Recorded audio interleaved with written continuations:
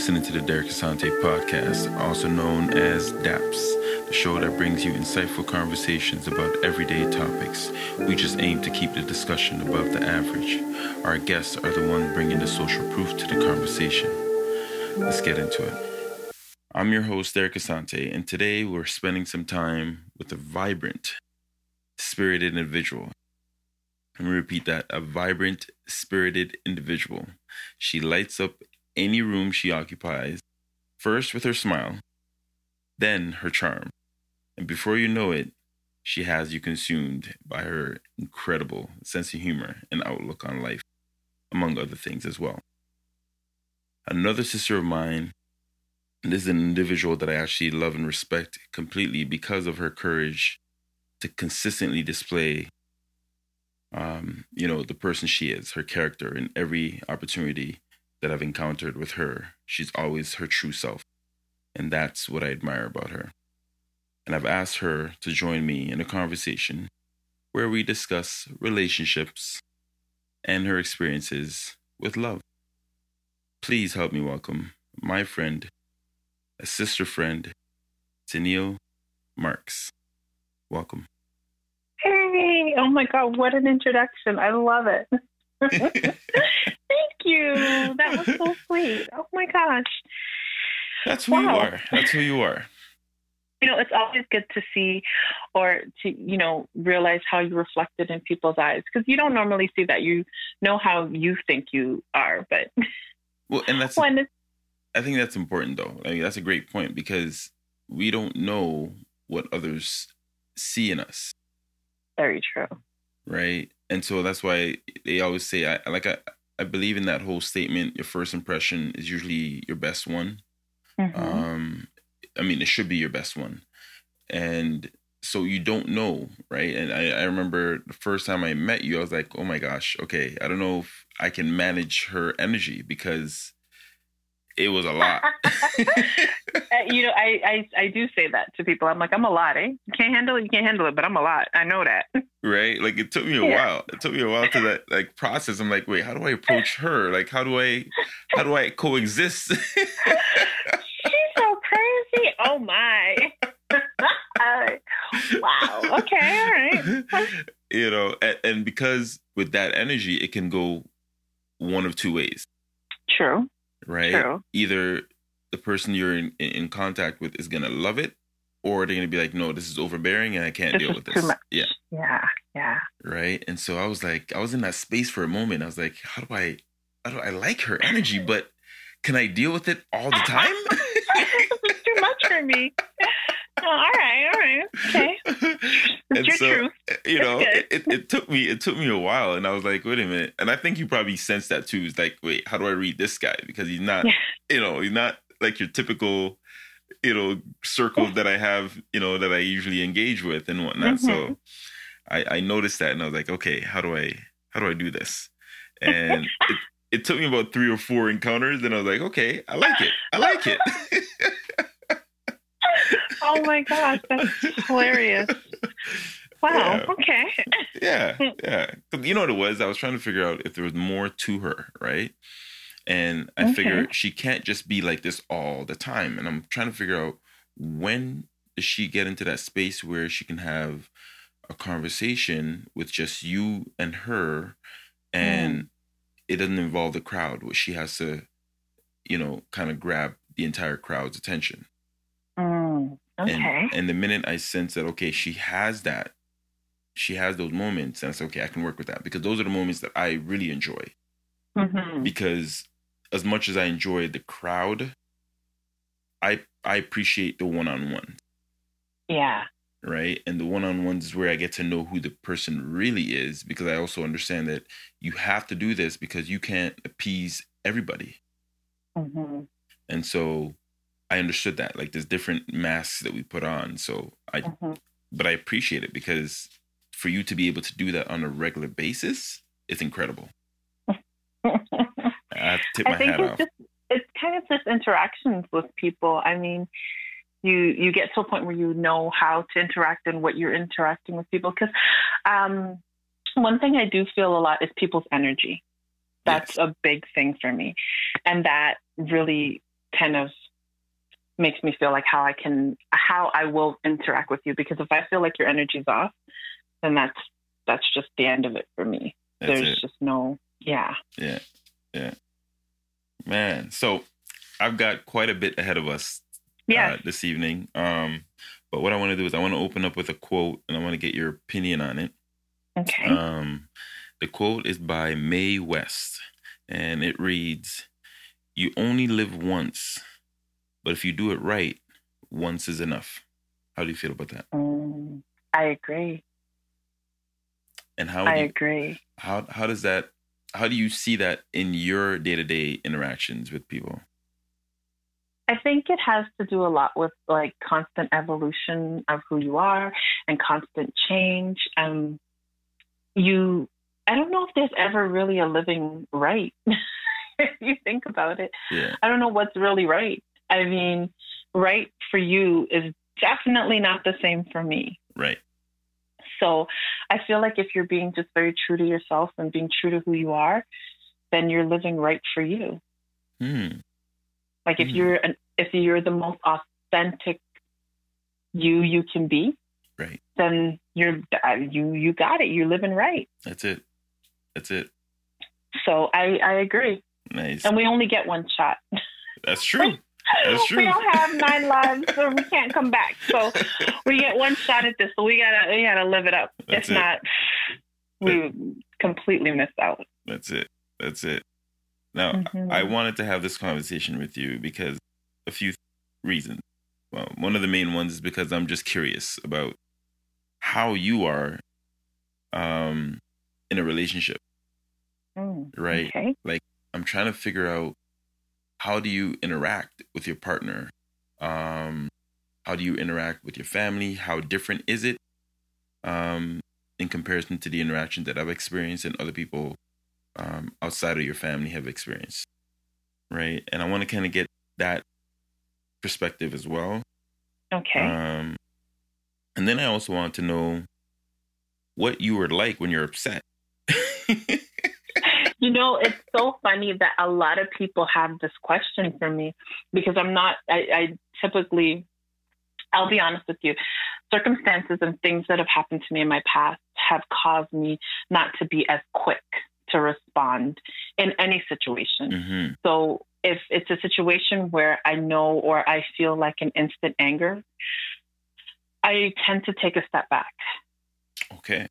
And I have to kind of go through the feelings and the emotions by myself because I'm definitely not a an in your face kind of person. But if I do react and I'm angry, I mean, you can tell, you can see, and it's not nice. But in saying that, I don't get angry a lot. That's self-control. Yeah. I mean, I don't get angry a lot because I feel like, there's one thing that I was taught, and through hardship, through troubles, through, those are also extremely important teaching or teachers in your life and stuff. And I found through hardship and just pain and anger that when you get mad at something, you have a choice. You can either get mad, angry, and have that thing or whatever has made you angry take you out of your character. Now, when I look at my character, I don't like to be angry. I don't like to be, cross and stuff like that. So I don't try to let anybody give me or have that ability with me. Does that make sense? Yeah, no, I get it. Now, how long? Because I know this takes time. Like for me, I'm the same way as far as not letting people get the best or the worst of me, right? So what do you do, or what have you done in the past to continue to manage that, like to make sure that you catch yourself before that moment spills over? Like what are some of the things that you do, some actions that you take? Is it breathing? Is it do you do something internally? What do you go through? I think it's there's breathing. There's just me taking a step back. I do tend to be quiet. I do tend to stop because if you're constantly reacting, acting like you're just reacting to whatever's happening, it's just it's kind of like a ball of energy, and you're going to explode, right? Right. So I take a step back and I really stop.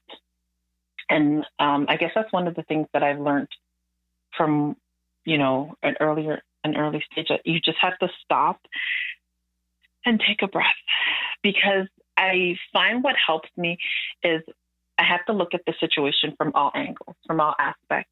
Mm-hmm. And I think to myself, okay, why am I reacting like this? Is it something that's triggered me? Is it, why am I actually having this reaction to whatever it is? Yeah. And when you think about it, if you think of things from different perspectives, like if it's somebody who's upsetting you or somebody who's angering you, is that their goal? Is that what they're trying to do? Is that what they want to do? Is that and there's also to the reaction, like if I get angry at this, what's going to happen? Mm-hmm. Am I going to reach my goal? Am I going to, I'm going to be angry and I'm going to lose my I'm going to lose all of it. And then what happens? How have I made the situation better? How have I changed the situation? Right. I haven't. So I'm just getting angry to be angry. That's it. It's funny. I read somewhere that when we're angry or when someone does get the worst of us, it's due to lack of oxygen going to the brain. Mm-hmm. And it's interesting. You think about it. When you're angry, what's happening to your body? The balance in your body. Are you even able to process any information? Nothing can be processed, right? No. So it's interesting that you mentioned that, because if you don't take the step back, then you're doomed. And that's exactly. And I mean, there are times when I do get angry, where I'm just like, okay, I'm gonna but I do take that step, because if I go from 0 to 100, when I'm angry, if it's something that's, I think things that will make me angry is injustices. If something were to happen as a mom mm-hmm. to my children, that will that'll make me lose it. Right. If it's something that I don't know, there are some stuff that, just trigger you, and you don't have to be angry, but you can be upset and just be in a situation where you're like, oh, what's going on? Right. So, but hand in hand with that, my son has taught me a lot. Now, giving you a little background, my son was very sick when he was born. He was born okay, and then he got sick. Right. And that was, moving forward, but that was one of the things that really affected me, and it really humbled me, and it made me really realize, a lot of people are sad, and a lot of people are upset and angry all the time and stuff. And I kind of feel what are you sad about? What are you angry about? Because I think unless you know real sadness, right, you can't, you're angry about little things that happen in life and little things that happen day to day. But do you really know what true sadness is? Right. That's when something is completely out of your control and there's nothing you can do about it. That's it. And you're forced to accept it. Yeah. And you're just yeah. And it humbles you. Yeah. It humbles you. And it really changed me a lot. It was one of the worst things that I can honestly say that's happened to me in my life. And it happened to him, but mm-hmm. as he doesn't remember any of it, but as his mother, yeah, I remember all of it. And there's nothing I wouldn't have done. Right. Nothing I wouldn't have done to have him not go through that and have him not go through the surgeries. And it was the worst time, but it taught me so much. Yeah. I'm assuming that's where a lot of your growth came. Yeah. Right. Yeah. Yeah. I think I feel like I've had two, more, but two major growth spurts when it comes to my emotional intelligence and stuff like that mm-hmm. in life. One was when I was a lot younger, when I came, I would like to say when I migrated from the U.S. to here. Okay. And then the second one was for sure when my son got sick. Wow. it really helped me and put things into perspective. So you're originally from the U.S.? No, I was born in Jamaica. Okay. And then you migrated to... Yeah. So I moved from Jamaica and we moved to the Bronx. Wow. Yeah. So, and then from the Bronx, my mama was like, no, we're not doing that. And so, and we came to Brampton. oh, shoot. Yeah. I say that like it was tough. My condolences that you had to come to Brampton, but it was honestly, there was things that I saw when I came here that I was just like, oh my gosh, you know, because I grew up in the Bronx, and then when I came here, everything. I remember my first realization that things were so different was that when we came here, we came for my aunt's wedding, and I think her wedding was on the Saturday, and then the Sunday I was like, let's go shopping because, you know, that's what we do. Yeah. And the stores closed at like, I think it was 5:00. Yeah. I was devastated. I was like, how are the stores not open all the time? You know, it was the simplest things, but I was just like, oh, what do you mean the mall closes? So culture shock, you know. Yeah. Welcome. Yeah. Welcome. Yeah. Oh my gosh. So like even the corner store, which I guess would be the Max. Yeah. We used to call it the bodega. So we'd go down to the bodega and we get, you know, and then I came here and it was just like, oh, this is very different. This is completely not what I'm used to. Well, I mean, it's different also in the sense that there's no bar cages or the glass shield protecting the clerk from the people. I don't know what you're talking about because now I see all this. Well, now it's a norm. Yeah. Oh my gosh. You know, it just when you grow up around it, it doesn't even seem odd. Yeah. You know, it was when I came up here, I was like, oh, this is different. Yeah. But honestly, when I came up here, I thought, oh, this is country living.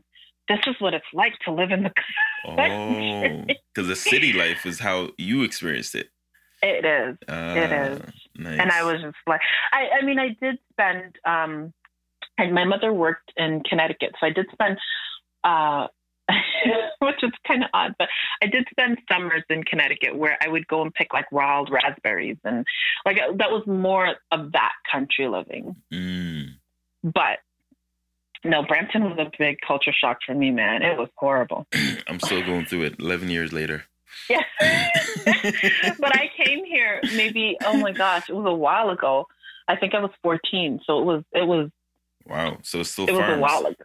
So it was like 20 something years ago. And I remember thinking like where I live now was all farmland. Wow. And there was nothing up here. And I just thought, this is how people live. Yeah. You know, because where I grew up, I mean, not except for Connecticut, but where I grew up, we had concrete sidewalks. Wow. We didn't really have grass. Yeah. So yeah. To see it in abundance was a lot. Too much green. Yeah. Oh, what is? Oh, my. Yeah. Uh-huh. Oh gosh.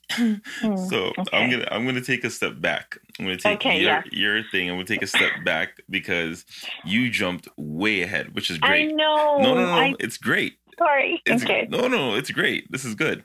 So what I want to do is I want to ask you, what are your thoughts on, or your opinion, right, on love or Black love and relationships? Like, do you still think it's a thing? Like, to fall in love is a thing, as we see it in the movies or in the past, and, you know, our families, our parents, when they talk about love, if they did, mine didn't, but what does that mean to you? Like, how does love sit with you? Okay. I think love is a beautiful thing. I think love for anything, you know, whether it be, if you think about the love you have for your children, it's not the same love that you have for your spouse, or it's not like I've often heard people say, "Oh, I love my children equally," and I don't agree with that. I don't believe that, because they're different people. Mm-hmm. Not that you can't love them equally. Maybe that's not.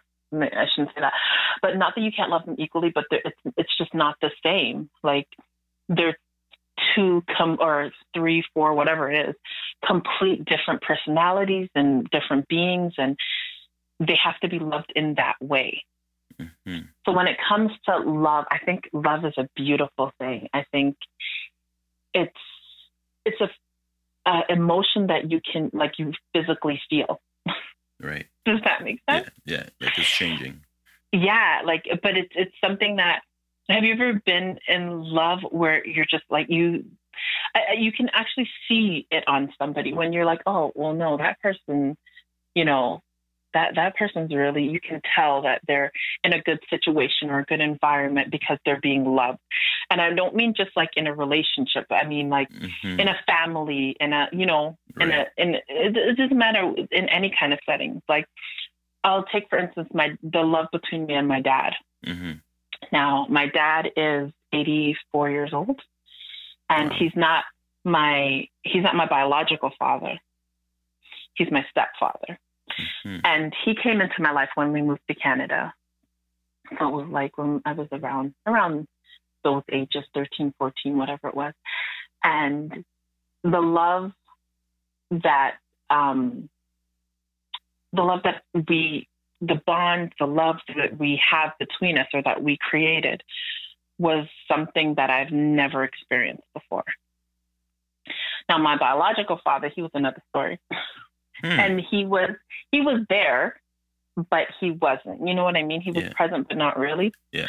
And when my stepfather came in my life, I didn't realize at that time how much I needed a father, or how much I needed a father figure, right. or how I was hurting for one. And when he came into my life, it was different. It was life-changing. It was altering. And I often say, if anybody knows me, I often say, oh, he's the love of my life. Mm-hmm. Because I really, truly feel like he is. And mind you, so my stepdad, he was married before his wife passed away. So he has children from that marriage. And then my mom has 3 children of her own. So altogether there's 13 of us. Wow. So, and I mean, with his children, they're all from his previous wife, and she had, got sick and passed away and stuff. And then he met my mom, and, we became one. I'm the youngest, so I am the one who's always been with them. Right. Because everybody else was kind of doing their own thing. And I was my mother's youngest, so I became their youngest, right. their youngest. And I mean, it was an amazing thing. It's changed me. It's, morphed me into who I am. He came into my life, and I could talk to him about things. I could, go to him for a male perspective, which I never had before. And it was great, wow. And I say that about my daughter and my son too. Like, as much as people are like, and my mother was a single mother. I'm not saying that, it's not a good thing, or a single mom can't raise children, right? I'm not saying that. But to have the love of a father was really life-changing for me, life-altering. Now, was there something specific that you can remember that made you realize that this was something that you really needed? I think before he came into my life, I had a very, I didn't trust men very much. Why was that, though?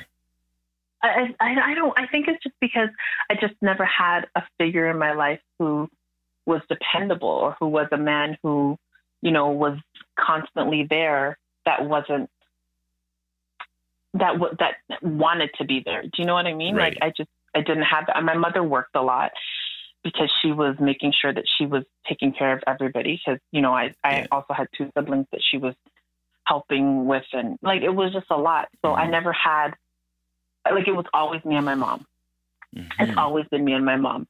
My father, my biological father, he did a lot of things that were very hurtful. he was just, when I look back at it, I really feel like he was just hurting himself. Right. I feel like he just didn't know how to love. And that was his detriment. And that's a huge thing for a lot of men. Yeah, Black men in general. I find Caribbean men, like it's horrible, and they're also taught to. You don't have emotions. You don't need to show emotions. You don't need to feel emotions and stuff. And so, how do you pass that on? You pass that on with like tough love, and nobody needs that. Right. Right. So it was. I think when he came into my life, it was just a matter of I just didn't have that male figure, or that father figure to really, and it was rough. I'm not going to say it was easy. And I commend that man every day for putting up with me and my mouth, because I might not be an angry person, but my mouth is not nice. Ooh, sharp. Yeah. Sharp. And and as he always says, he goes, you just quick, you just said things and just, and I was like, sorry, because after the fact, but it wasn't easy. But what I do remember, and I think one thing that I've, even up until this day, and even now that it drives me nuts, but he chose me. He chooses me continually. There's never been a day when he's ever made me feel like I wasn't his. Right. We started going to church through him, because he's a man of God, and we started going to church, and it was probably, and I say this because it's really funny, because he's a short man. Like my dad is like 5'something", and I'm 6 feet. Yeah. So he's a short man, and people would always tell me all the time, "You look so much like your dad. Oh, you're so much like your dad." And I never told anybody, oh, it's not my dad, because it was just no point in telling anybody that. But everybody, it was always, "Oh, you look so much like your dad." But I think once you live with people for long enough, you start looking like them. Yeah. So, I heard that. Yeah. So he was probably my first experience of, like, from a man, of like kind of unconditional love. And I mean, we did have our issues, and I did say what I had to say, because you're growing up and you're a teenager, and you're you're feisty. You think you're too spicy. Yes, spicy. So, and he dealt with it. I mean, he had raised other children, so he was a pro at it. But he continually chose me over everything, and because he could have been like, at any point, he could have been. I mean, I think there are days when I expected it, where he would be like, "You know what? You're not mine. I'm not dealing with you. I'm going to walk away," or, I think that's what you kind of expect. And he never once did that. He continually, up until this day, he continues to choose me. I don't know if that kind of makes sense the way it came out. Or No. That was beautiful. That was perfect. Yeah. I'm in awe with him, because the way you described him, it takes a lot of courage. It takes a lot of patience. It takes a lot of love to be able to do what you just described as a man. To come into a family, to take on your partner's kids as if they were your own. Or actually, I shouldn't say as if they were your own, more than they were your own, because some people don't even treat their own kids the way you just described this man. And I think that's what I love about that story, is that he was able to provide that for you and more. Yeah. Like I've never lacked in anything when it comes to him love-wise. I've never, and he's always, if I was wrong, he was never afraid to be like, "Yo, T, you're wrong." Yeah. In this situation, you can't even look at it like that. And he's also he's a very humble man. He's a very gentle spirited man. I mean, if he want to get mad at you, he'll get mad at you and be like, "No, that's," but he's a very gentle man. And he really taught me how to look at things from a different perspective. He's like, "Why are you looking at it like that? But what if it's," and I'm like, "You're right." Yeah. you're right, you know? So, I mean, he's just taught me a lot.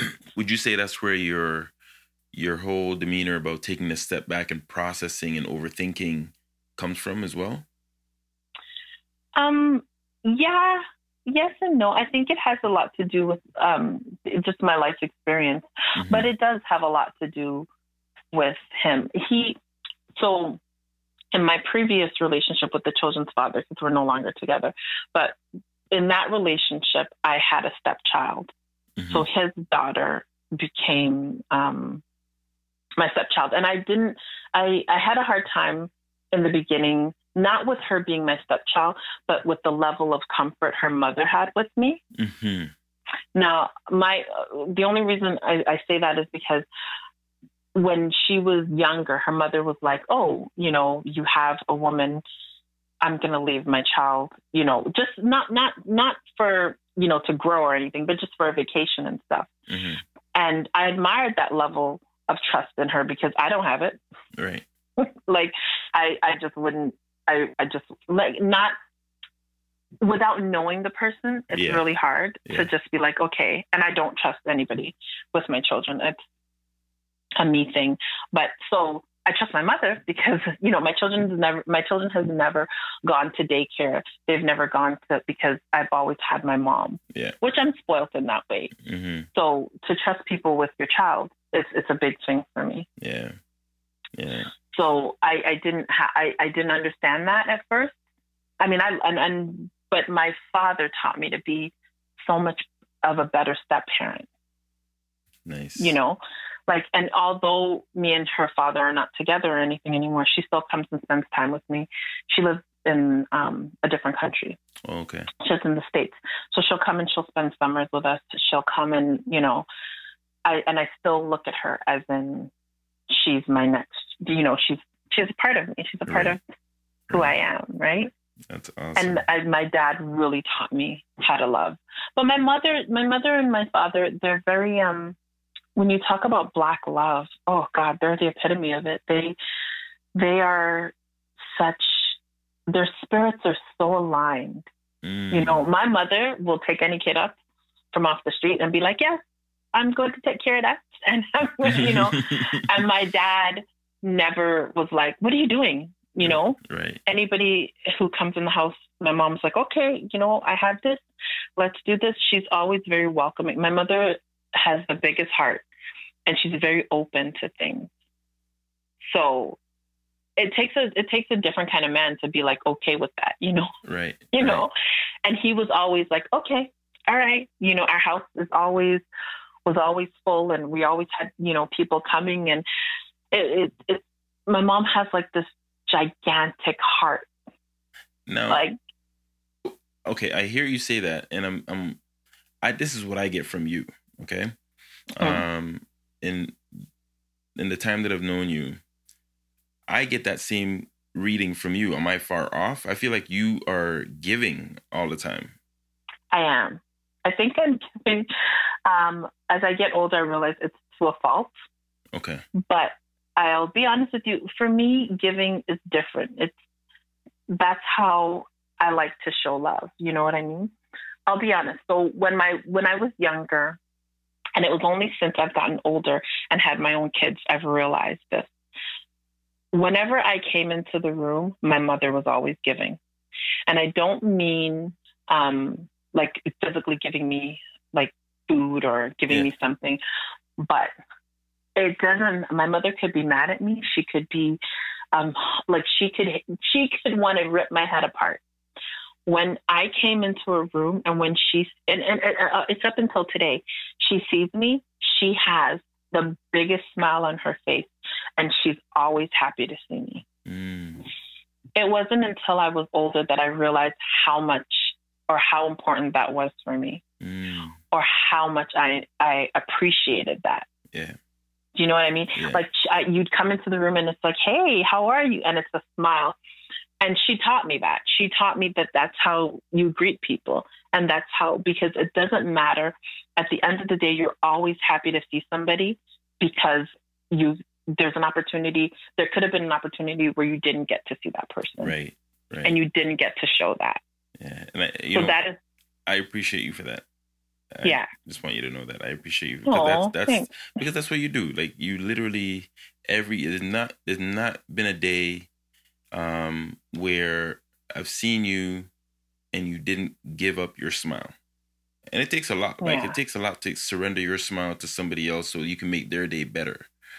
It does though, doesn't it? It does, because Yeah. when it doesn't happen, you notice it right away, and it's like, Yeah. ooh, she's going through something, right? But I'm grateful for that because I try and do that, but not all the time. I'm not consistent. I'm not gonna lie. I've had people tell me, "Oh, how come you don't smile?" Because I'm choosing not to right now. I don't want to smile right now. You know? Yeah. You know, but I just want to commend you for that. I think that's an incredible trait to have, and it's beautiful. Like to be able to. I get it from my mama. It's her. She did it. I love that. Now, okay, do you believe that everything happens for a reason, or do we just find reasons after things happen? I believe everything happens for a reason. I do. I believe that we're all on our divine path in life, and I believe that a lot of times, you know, you take a loss and you're just like, oh man, I can't believe that happened. And, you know, you don't realize and you don't understand why that's happening to you. And you're just like, gosh, like I wish that never happened. And I wish, but if you think about it and you look, they say hindsight is 20/20, right? Mm-hmm. If you look back and you're just like, wow, well, that happened so that I could do this. Or that happened so that I could learn this, so that when I went into this, I had a better attitude, or I changed my outlook, or I changed my perspective. I do feel like everything happens for a reason. I think it's hard to kind of really understand that, you know, because when bad things happen to you, how is there a reason for that? However, the bad things that have happened to me in my life, and there have been some really bad ones, it's just taught me to be a better person. It's just taught me to be myself and be the most authentic me I could be. And that's the reason. And that's the reason. There you go. Wow. Right? Awesome. So, folks that are listening, I hope you're enjoying it so far. You're listening to the DAPS show, and continue to tune in. We are speaking with our good friend Tennille Marks, and you know, take as much as you can from this conversation because it doesn't get any better than this. Next question I have for you, Tennille, is there one thing that you consider absolutely like unforgivable in a relationship? Okay, I'm going to take this from a woman's perspective because I'm a woman, in case you didn't know. I know it's hard to see, but you know. For me, I think it's emotional cheating. Ooh. And I'll tell you why. Hold on. Okay. Emotional cheating? Yeah. Talk to me about that. You can't just go into it. You got to tell me what that means because I need my listeners to know what that means. Okay, so if you're emotional cheating, I feel, okay, so let me just backtrack a little bit. All right. I'm consider myself a very jealous person. Mm-hmm. I don't. But let me explain to you. What's mine is mine. So I might be territorial because being territorial is being, you know, obsessed, or I would say just, you know, being like in tune with what's yours. Right. Being jealous is having jealousy over something that's not yours, or that's something that's somebody else's. Right. So if you're mine, whether it be my child, my parent, my friend, I'm going to be territorial because it's mine. Mm-hmm. That's just how it is. When I say emotion, and don't get me wrong, not that I'm not saying physical cheating is not a deal breaker. But as a woman, if I'm going to be giving my emotions, my time, my energy to something outside of my relationship or someone outside of my relationship, then I've already checked out of that relationship. Women cheat, like emotionally, I would say, before we cheat physically. Men, and I mean, don't come for me now. I think men cheat because the opportunity arises. Okay. I think men are like, yo, I don't think a lot goes into it. I think it's just like, yo, this is serving me right now. I'm going to do it. Okay. Not in every case, right? But for a vast majority of cheating, I feel like that's what happens. I think women, we check out, and if we've checked out mentally and emotionally, you can try, you can say, you go through therapy and things. Like if we've checked out like that, that means we've lost respect for you and we're done. So I feel like when it comes to emotional cheating, if I'm giving to somebody else what is rightfully yours. Okay. Now, I was just processing what you were saying about when women emotionally check out. And when you mentioned men, we just do it and whatnot. Obviously, that can go into a whole different conversation. That's a different episode, right? Okay. All right. Fair enough.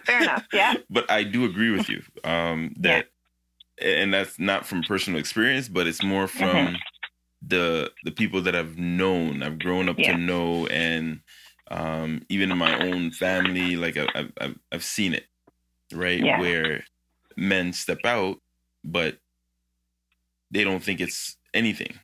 And like you said, the opportunity presented itself, and they were like, "Oh, okay, well, no one will know if I don't tell, and this person doesn't tell." Yeah. Right. Yeah. But it's very interesting that you mentioned that. So that's something that you feel is definitely unforgivable if the man checks out emotionally. I think in any relationship, I mean, yeah, if you check out emotionally, then what is there? Right. What is there left? You know what I mean? There's nothing that, even if it's a friendship, think about it. If you've had a friend and you've decided that, this isn't serving me, I'm not going to give it, you've checked out. Right. And if you check out, like, what's the point? Yeah. Now, is there a behavior you will not tolerate in a relationship? I think it's disrespect. All forms? I think in all forms. Now, hold on. I'm gonna get a little bit technical here. Now, all forms, okay, we agreed on that. Now, is it also behind closed doors and in public? Absolutely. Okay. I think in public, I don't know if one outweighs the other, truthfully speaking. When it comes to disrespect, it's if you don't respect me behind closed doors, how are you going to respect me in public? That's it. If you've lost that respect goes a long way in a relationship. If I'm in a relationship with you and I start speaking to you, it doesn't matter if it's at home or outside. If I start speaking to you disrespectfully and I don't respect anything that you say or things that you do, even if it's little things, then it's gonna boil down. It's gonna come out when you're outside. You know. Yeah. What are you pretending for? That's it. I'm with you on that. Like I can't tolerate disrespect at all. And I think where a lot of people in relationship fall short is they don't establish that.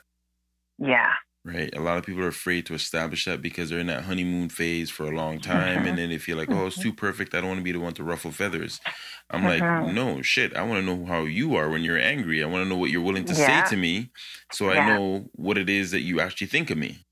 You know, it's not. No, I agree. It's not drunken thoughts or what is it? What's the statement? Drunken thoughts are sobered, or drunken words are sober thoughts or something like that. Oh, okay. I've never heard that. Because people blame alcohol, right? Yeah. And like, oh, I was drunk. No, that's what you actually think. You just never say it when you're sober. It's true. No, honey, that's what you meant. Right? You know, so it's, and that's the thing. I feel like and unfortunately, a lot of men that I know, or I shouldn't say men, but a lot of males that I know, because there's a difference between being a male and being a man. True. Don't know how to do that. They don't have the courage to be able to have those conversations. It's not about telling somebody don't disrespect me. It's not that. It's having the courage to have those sensitive conversations, and also having the, like you said earlier, emotional intelligence or just flat out intelligence to be able to have those conversations with your partner. But I feel like, sorry, not to cut you, Derek, but I feel like, and raising, so my children are 15 and 12. So in raising my children, I'm not the typical mother. I just, nothing is off limits in my house. We have conversations about any and everything. And that's a component of our conversations, like, along with accountability, especially with my son. And I'm trying to teach him and raise him in the way where I'm just like, if you lose respect, if you can't hold that respect for somebody, then there's no point in having the conversation with somebody. You've walked out, you're checking out of it, you know? Yeah. Like, you have to have that. That is important. And you have to be accountable, because I feel like, especially, and I don't know if, I'm going to speak for Caribbean cultures, and please don't come for me, but we don't hold our young boys as accountable as we hold the young girl. That's true. And that's not right. And that's teaching our young men to just, you know, be a free-for-all and have this crazy mentality that, oh, I can do what I need to do, or I can do what I want to do, and I'm not, you know, it doesn't have to, I won't be held accountable for it. It'll be fine. That's a problem. It's a huge problem. And I think it's interesting.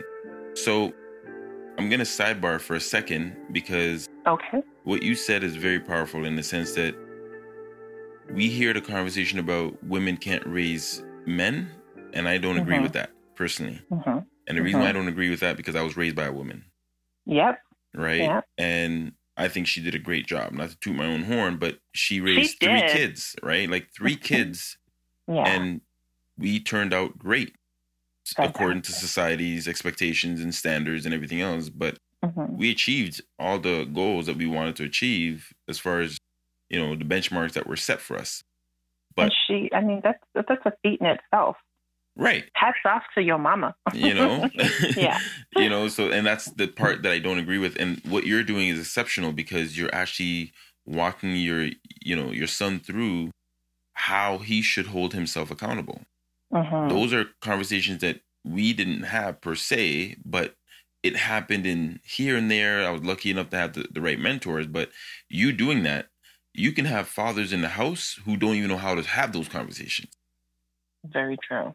Right? So very true. So for you to do that, anybody that has anything, you know, negative to say about the fact that, oh, women can't, no, that's a bunch of BS. It's all perspective. And it's all about what you're willing to walk away with in every interaction, right? But you have men who are there, but don't even have the intelligence to have conversations with their kids. We have fathers who don't even say hello and how was your day to their kids, because they feel like they're too young for me to have these conversations with. Yeah.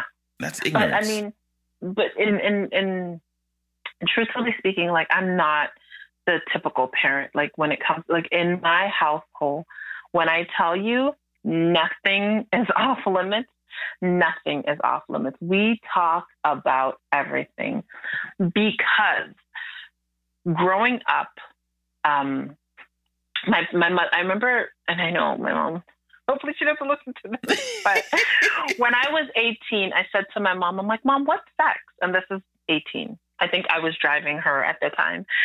And she said, when 2 people kiss and make love. And I was beside myself. I was like, wait, what? What do you mean? She's like, when 2 people kiss and make love. And that was the end of it. That was the end of her conversation. That was the end of what she wanted to say. And she felt very, you know, righteous in that. And that was it. Like, you just knew, because it's a respect thing. Like, you know, you don't ask her anything more, because she was done with the situation. She was done. She said, that's what I said. But, oh, okay. All right. Okay. There was no space for conversation. No, there was nothing. She was just like, you never hear me. All right. Okay. All right. Okay. That was it. So, oh gosh. in raising my children, I decided that things were going to be different. Mm-hmm. Mm-hmm. And there's no topic that, like, if you want to know about anything, you are coming to mommy. Yeah. A lot of conversations we have had have been so uncomfortable. Yeah. But I'd rather them know that knowledge or have that knowledge through me than having it through an outside source where, I mean, when we were younger, like, you weren't even taught to call your privates what they were. Yeah. You know, you were taught these cute little names, like, oh, you're Nunu, or you're, you know, you're like, it's a vagina. Yeah. Yeah. It's a penis. Like, you know, so I think for me, from a very early age, it was very much like, no, and a lot of people don't agree with the way I raise them or the way I talk to them, because I do talk to them quite like adult-like, but I feel like in this world, you know, you can't shield these kids. They have the internet. Yeah. There's a lot that's going on. There's a lot of information. I remember my daughter was younger and we had went to this, oh my gosh, I digress. We went to this cinema show and there was this little boy and he had a disability and he had said, I like pigs. I like having sex with pigs. And I was just like, oh my God. And my daughter was, I think she was 4 or 5 at the time. And then I was like, oh, so they took the kid away. So we come home and my daughter's like, well, Mom, how do you have sex with pigs? And I'm like, no, like, how is this? I was, oh my gosh, I was beside myself. So we were just like, no, you don't do that. That's not a thing that people do and whatever. And what did she do? She had an iPad because she had just gotten her first iPad. I think she was like 5 or so. And she started Googling it. Wow. Like children having sex with pigs. Wow. And I was just like, oh my God. Had I addressed that and said, okay, well, you know, this happened in this little, like, I don't know. It's your first one, so you make a lot of mistakes. Yeah. I was just like, oh my God. I didn't know what to say. I didn't know, you know, you haven't really perfected your parenting skills. And you're just like, oh my gosh. And so I took away her iPad for a year and I was like, oh, what am I going to do? Like, and she's like, well, I asked you. You didn't want to tell me. I asked Grandma. Grandma told me to read my Bible. Yeah. So I had to find out for myself. And rightfully so, because you know what I mean? Like the internet's at their disposal. So I'm not saying that she was right for doing that, but man, curiosity. That was a learning experience. Yeah, curiosity. You can't stop curiosity. I digress. Yeah. Yeah, it was. Oh my gosh. Man. Okay, I'm going to try to stay on track. No more pig stories. I told you. So what would you say is your favorite non-physical quality about a man? Okay. For me, it's the kindness. It really does it for me. And I don't mean like, here, you have $100 and you have, I'm not talking about that. I'm talking about the way my partner interacts with people. That's a big attractive quality for me. Yeah. Because the way you talk to a person, or like say we go out and you're talking to the waiter and you're like, well, bring me this, or, you know, that's the biggest turn off I could ever have. It is the way you interact with people. For me, it's the kindness aspect of, you don't have to be kind to people. Right. But if you are kind to somebody, or if you are showing that vulnerable side of you where it's like, you're not like Mr. Tough Man, or, you know, it's a big thing for me. Nice. I find that extremely attractive. Now, so share with me 2 things that you think a man may hesitate to share with his woman, and why. 2 things he might hesitate to share with his woman. I'm going to say vulnerability, because that's something that a lot of men, I think a lot of you have a hard time with that, because you were just kind of taught that that's not something that you show anybody or show the world. Do you know what I mean? And the other thing, Hmm. I would say a lot of men have a hard time showing a woman, or, if somebody's showing their partner who they really are. Mm. Because I want you to like me. You know what I mean? Right. So me and you are dating, and I want you to like me. I want to do all the things that, if you like flowers, okay, I'm going to get you flowers. Right. If you like, you know what I mean? Yeah. Your true authentic self can be like, I really like incense. Right. I like to burn incense. Yeah. You don't know if I like that because you're trying to please me. Right. Right. And not to say that there shouldn't be some pleasing. There should be, just trying to get your partner, trying to, learn their love language and stuff like that. But you have to be authentically you, or else there's no point in the relationship. Yeah. You're going to pretend for how long? Yeah. And that's right. And that's the trap, right? That's the trap. Yeah. Because now at that point, you've played that character for so long, your partner believes that's who you are, and all of a sudden you start to try and show who you really are. Then they're like, "Wait a minute, who's this person? Wait, who is this? Yeah. Wait, who is this? No, I don't like him. Go on, I don't like him. You're at a loss, and you're like, I didn't even, girl. You're going back to your girlfriend. You're like, girl, I didn't even know who that was. Right. And everybody's like, well, girl, that was who he is. Like, right. Right. I think, but we get lost in that. Like, I found like in my previous relationship, I got very lost in being who everybody needed me to be. Yeah. Yeah. I was wearing the hat of a daughter, the hat of a mother, the hat of, a mother with a sick child, a mother of a man who was sick. Like, it was just so much where I literally lost who I was. Mm-hmm. And I think that's something that people don't want to show people, like who they truly are. Yeah. I think you hit it right on, because what I had was most guys don't want to share their money and vulnerability, and you hit it right on there, and that's a huge thing, right? Like the idea of masculinity is too much for a lot of guys to handle, right? Men don't cry, boys got to be tough. No. I tell my son, he's 2. When he's crying, I tell him, let it out, cry. But once you finish crying, that's when you can speak and articulate what it is you're trying to tell me. So I let him cry. I'm like, listen, it's good to cry, because that's how you're explaining to me that you're feeling right now. You're not happy with the situation. Go ahead, let it out. It's good to cry. And I tell my daughter the same thing. It's good to cry, because otherwise, if you don't know how to let that out, that becomes a bigger problem later on. Right. And I think hand in hand with that is like, with my son and my daughter, and so I have children around me. I'm the children collector.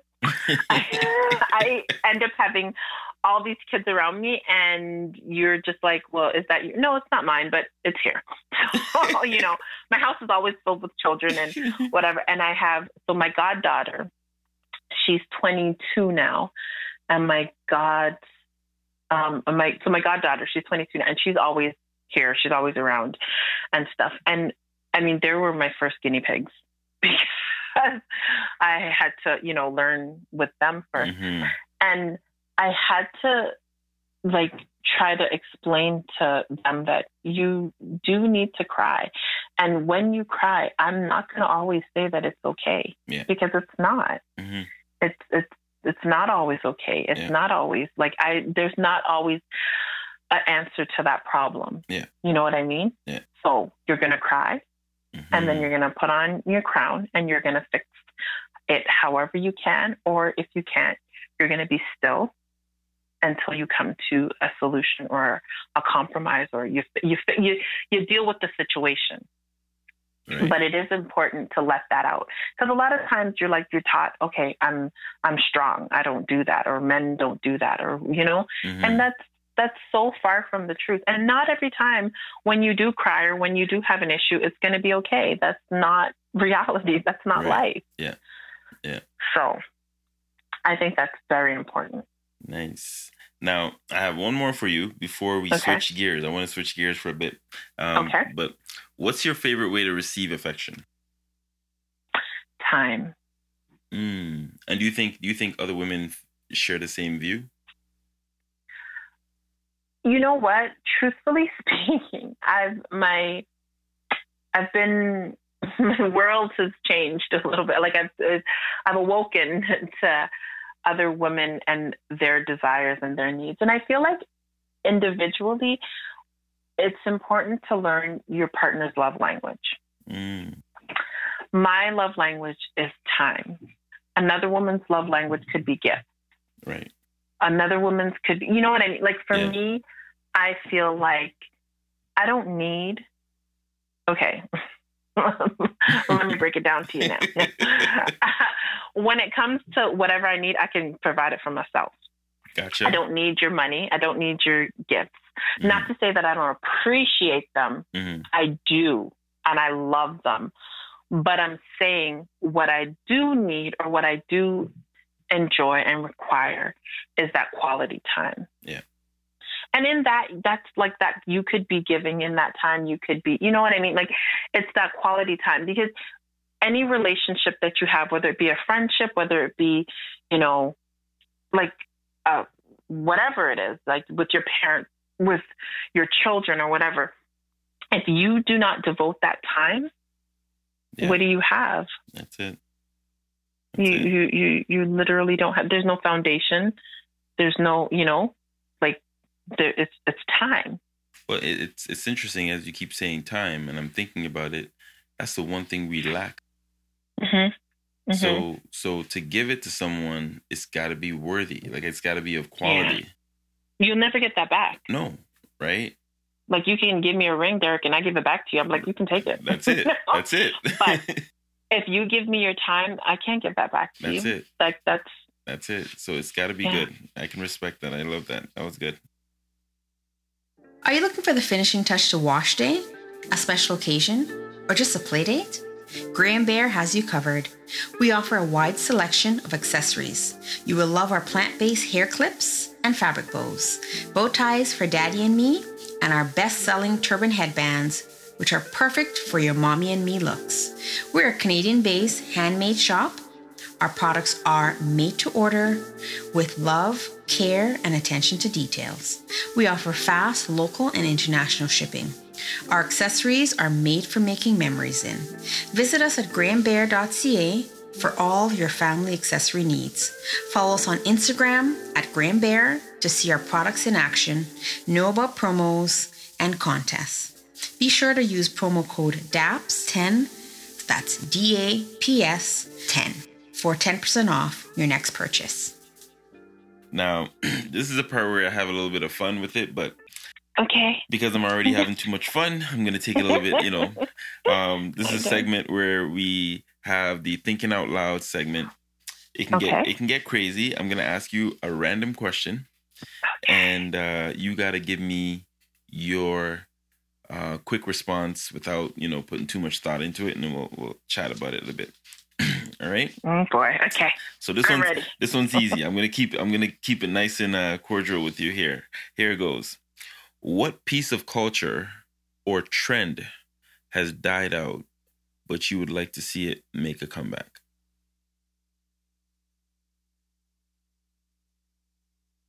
Oh my gosh. I know, right? It's a lot. That's a loaded question. I don't know. What piece of culture or trend that has died out that I'd like to see? One thing that, oh gosh, that's such a loaded question. I know. I'm going to say off the top of my head, and this is probably the wrong answer, but Sunday dinners or like dinners with the family. Oh. It's my kids think I'm crazy and I don't care. That's just how it is. But I feel like, and I mean, that's hand in hand with time. Yeah. You know, it's important to have that downtime. I feel like when you spend time and you share a meal with somebody, you're breaking bread, and it's, you know, it's quality time, and it's something that we don't do anymore. Yeah. And it doesn't have to be Sunday. I say Sunday dinners just because I remember when I was younger, my mother would make Sunday dinner. It would be two kind of meat, So we'd have chicken and fish, or beef and chicken, you know, like it was always two kinds of meat, and then rice and peas. And then there was like, you know, potato salad. And then there was, you know, it was always like a theatrical performance. And I used to be like, why are we doing this? Because we just have to go wash the dishes then when they're done. And I can't do it. And then I started saying, I'm saving up my allowance for paper plates, you know, like I adapted to it. But, you know, and I remember so much of those dinners where I'm just like, the time I didn't appreciate it. And I didn't like it because it was just thinking about the plate and I have to go wash. Yeah. But now looking back in retrospect, I'm like, those were really great family bonding moments. Yeah. We sat and we talked about this and we talked about that. And, you know, I was able to, one thing I do encourage, going back to my children, because I'm at Tap-Out, but the one thing I do encourage them to do is make stuff. Like, it doesn't matter what it is, and it doesn't matter if it tastes horrible. If it tastes horrible, I'm going to tell you it tastes horrible, but we're going to try it. Right. We're going to make it. You know what I mean? So that's important for me. Nice. And you'll make it until you perfect it. But you have to have a skill. Like, you have to have, you know, especially like for a boy, nobody's going to poison my child. Right. You have to be able to cook for yourself. That's it.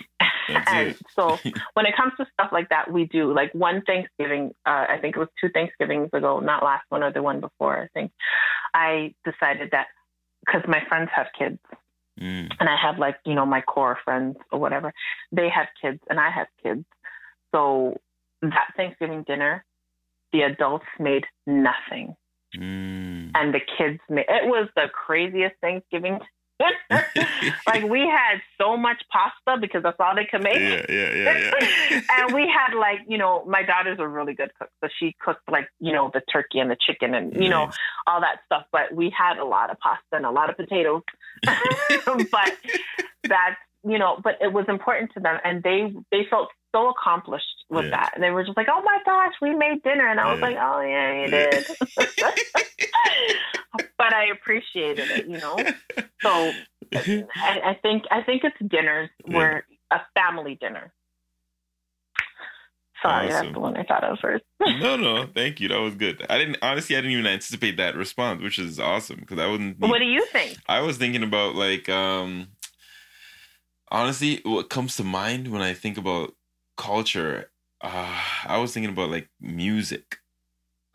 And the one group that came to mind was TLC, and then followed by Another Bad Creation, because that's kind of like what I was vibing to back then.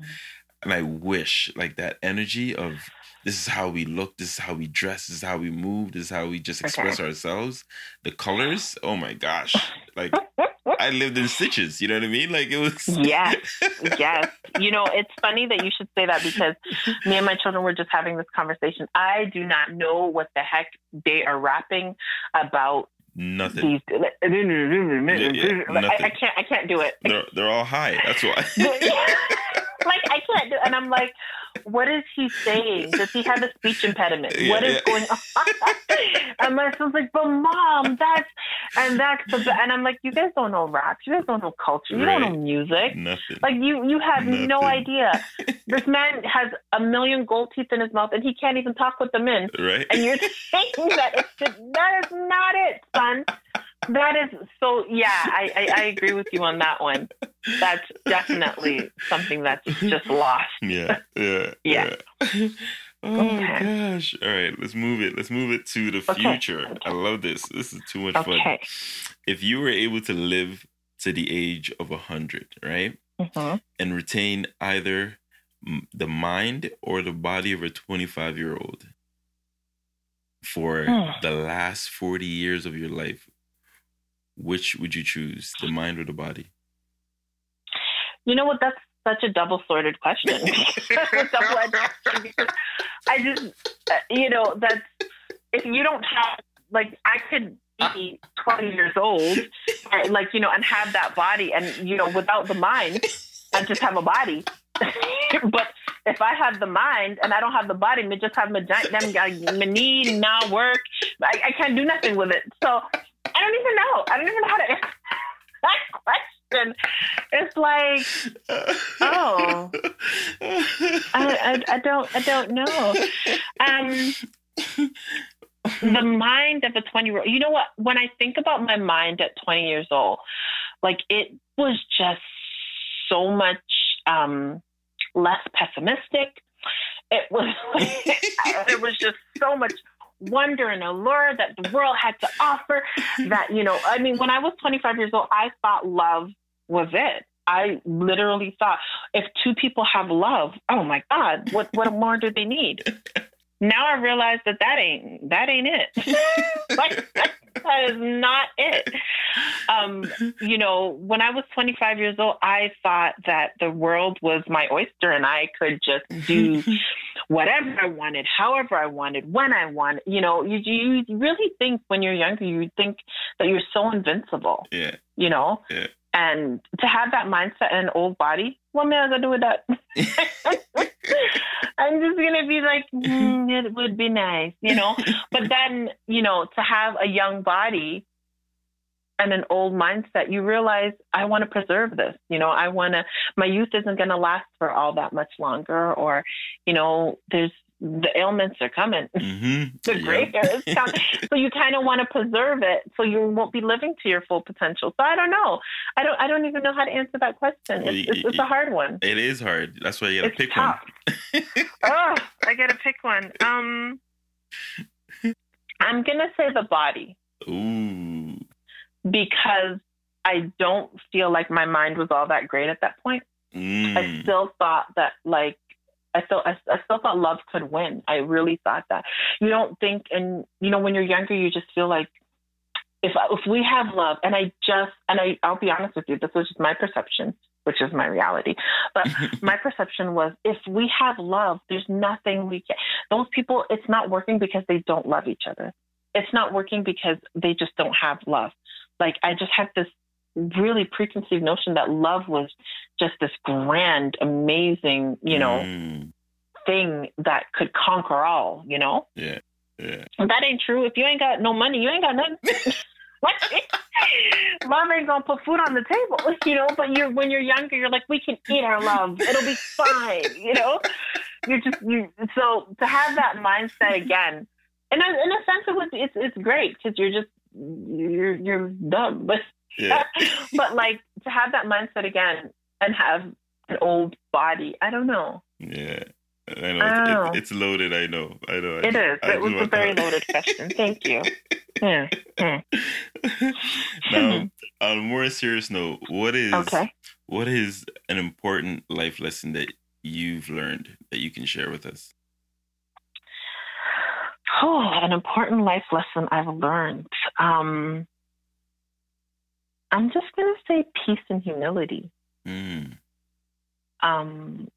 Like I think a lot of things stem from not when you don't have peace. A lot of times you see people and they're just going around and they're causing havoc and they're angry and they, you know, are kind of creating all this mayhem. Right. And I think that it has a lot to do with peace. It has a lot to do with support. It has a lot to do with you just humbling yourself, right. You know? Right.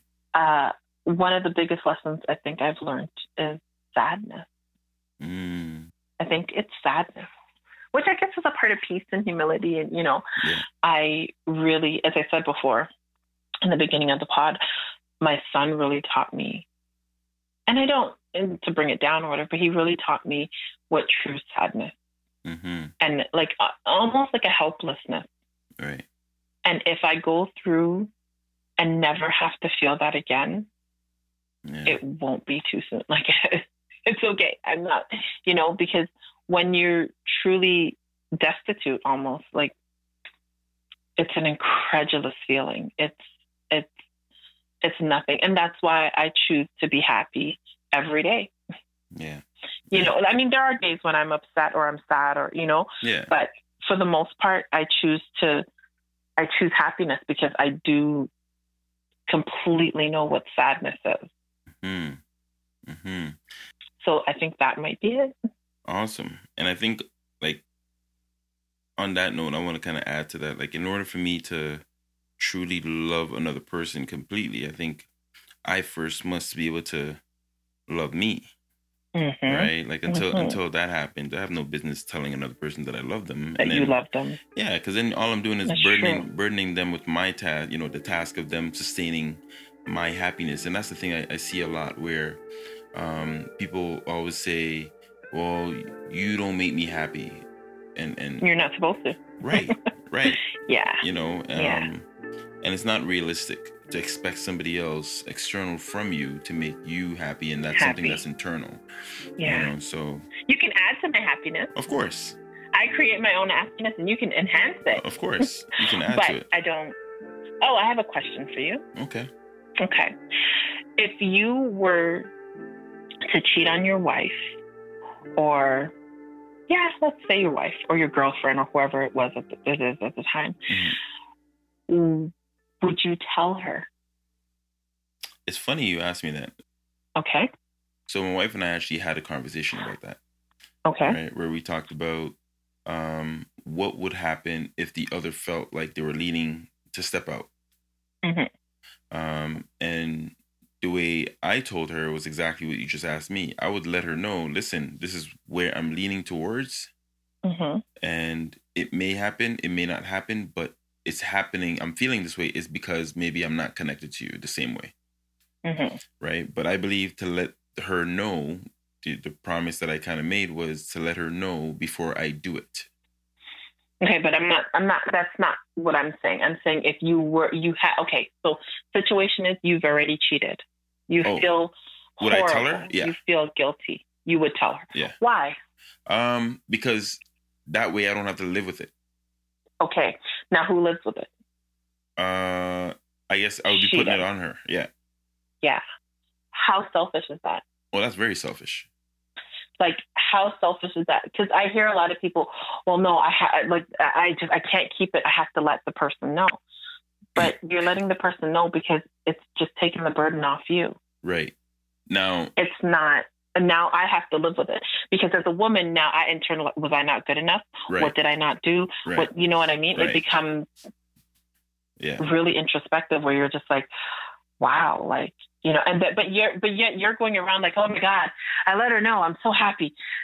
It's off my shoulders. That's very selfish. Well, it is selfish. And the other part of it is I'm willing, like me telling you means that I understand when you decide enough, this is it, I'm walking out. Right? But I think you say that now. No, but that's a piece that I have to be ready to accept because why else would I tell you? Yeah. It can't just be to get the burden off my chest. I'm obviously hurting somebody that I said I loved, right? So if I'm going to tell her that, I know that I'm shattering her world. I understand that. Yeah. And so with that, I also understand if she says, I want nothing to do with you. And I have to respect that. Now, for me to fight and say, no, that's the extreme level of being selfish. Yeah. Because now I want my cake and I want to eat it too. Yeah. Right? So. But I think that men do that very well. They think they do. Yeah, like I want my cake and I want to eat it too. Like that's how I want to roll. Yeah. But that's a really good question. Thank you for that. Okay, sorry. How do you want to be remembered? As authentically me. As who? I mean, in the beginning of the pod, you introduced me and you said all these wonderfully lovely things. And I was like, oh my God, who that is? Are you sure that's me? And I was sitting here in awe, like, oh, is that how he really sees me? And you don't know how people see you. Sometimes, sometimes you have to look in other people's eyes to see yourself or to see the greatness that you are. And that's not always easy to do because who is our biggest critic? Ourselves. Yeah. So you're sitting there and you're just like, there's days when I'm just like, oh God, I'm not a good mother. I just want to sell these kids. And then they come and they're like, oh my God, you're the best mom. And I'm just like, really? Because I just really wanted to sell you 2 seconds ago, You're just like, oh, really? Tell me more, right. And I think who I want to be remembered by as, I think just be remembered as me. Like I was always true and I was always authentically me. That's it. You know, and that I always, whatever energy I put forth and whatever energy I let shine, truly shined and truly displayed me. That's awesome. Now, before we wrap things up, I want to know if you have any message, a message that you can send out to our listeners about love, about just life, about relationships, about how to love themselves, or, you know, self-care, any of those things, but something that someone listening, whether they're single, they're already in a relationship, whatever that looks like, can take away that you can leave them with. Is there anything that you can? I want to say to be honestly and authentically you. Like, I think that's important. I think if you're the best version of you can be, even if it's the worst version of you, you know, that you might think. As long as you are true to who you are, then you open up the door and the love and the light in your heart for other people to come in. Now, people can choose not to. People can choose what you do. I don't know that. Wow. But I think the one thing that I think you need to always be, because if you're authentically you, you can love you. Then you will love you, because you realize, wait, I really like this chick, because you can associate with her. You can assimilate with her goals and, you know, or her, him, whatever it is. But you can, you once you get to really love yourself and love the skin that you're in, love who you are, love your good qualities, love your bad qualities. I mean, that's a different level, of self-love when you can realize, man, she is not a nice person at times or whatever, but I'm going to love her. That's it. You know, I'm going to love who she is, what she brings to the table. And if what she brings to the table that day is just getting up and getting out of bed, or if what she brings to the table that day is moving mountains. Wow. Love every bit of that. Thank you. Welcome. Now, for those listening, how can they reach you on social media just to have a chat with you if they want to ask some questions about, you know, your opinion on the subject matter that we discussed today? How can they reach you? I'm on Instagram and I'm on Snapchat and I'm on it's all Tiggy Tots. I think I don't even know what my Snapchat. And then there's my name. You can just reach me by my name on Facebook. Okay. I don't know what my Instagram. Do you know what my Instagram name is? Do you remember? I don't remember it, but I just know that you're there. Tiggy Tots, but I don't. I know, right? So I send you a million things a day. Right. Oh, it's just Tiggy Tots. TIGGYTOTS. Awesome. Tiggy Tots. Yeah. There you go. So I'll make sure I'll put that in the description as well. There'll be a link that you can actually reach Tennille and continue the conversation if you need. I think she's a great spirit to definitely connect with. I want to take a moment to just thank all our listeners for tuning in yet another week. And we appreciate you. We hope you enjoyed the conversation. I enjoyed it as much as I could. Sorry, it was like a 5-hour long conversation. But, no. I'm planting the seed now. I'm putting it out there that there will be a sequel to this because there's more that I want to talk to her about. And she just has that energy. I want to thank her for being here. And, you know, a special thank you to you, Tennille, for... Thanks for having me. This is awesome. It was fun. Yes, I had a lovely time. And so until next time, love, peace, and nappiness. Chicken grease. No. Sorry. Awesome.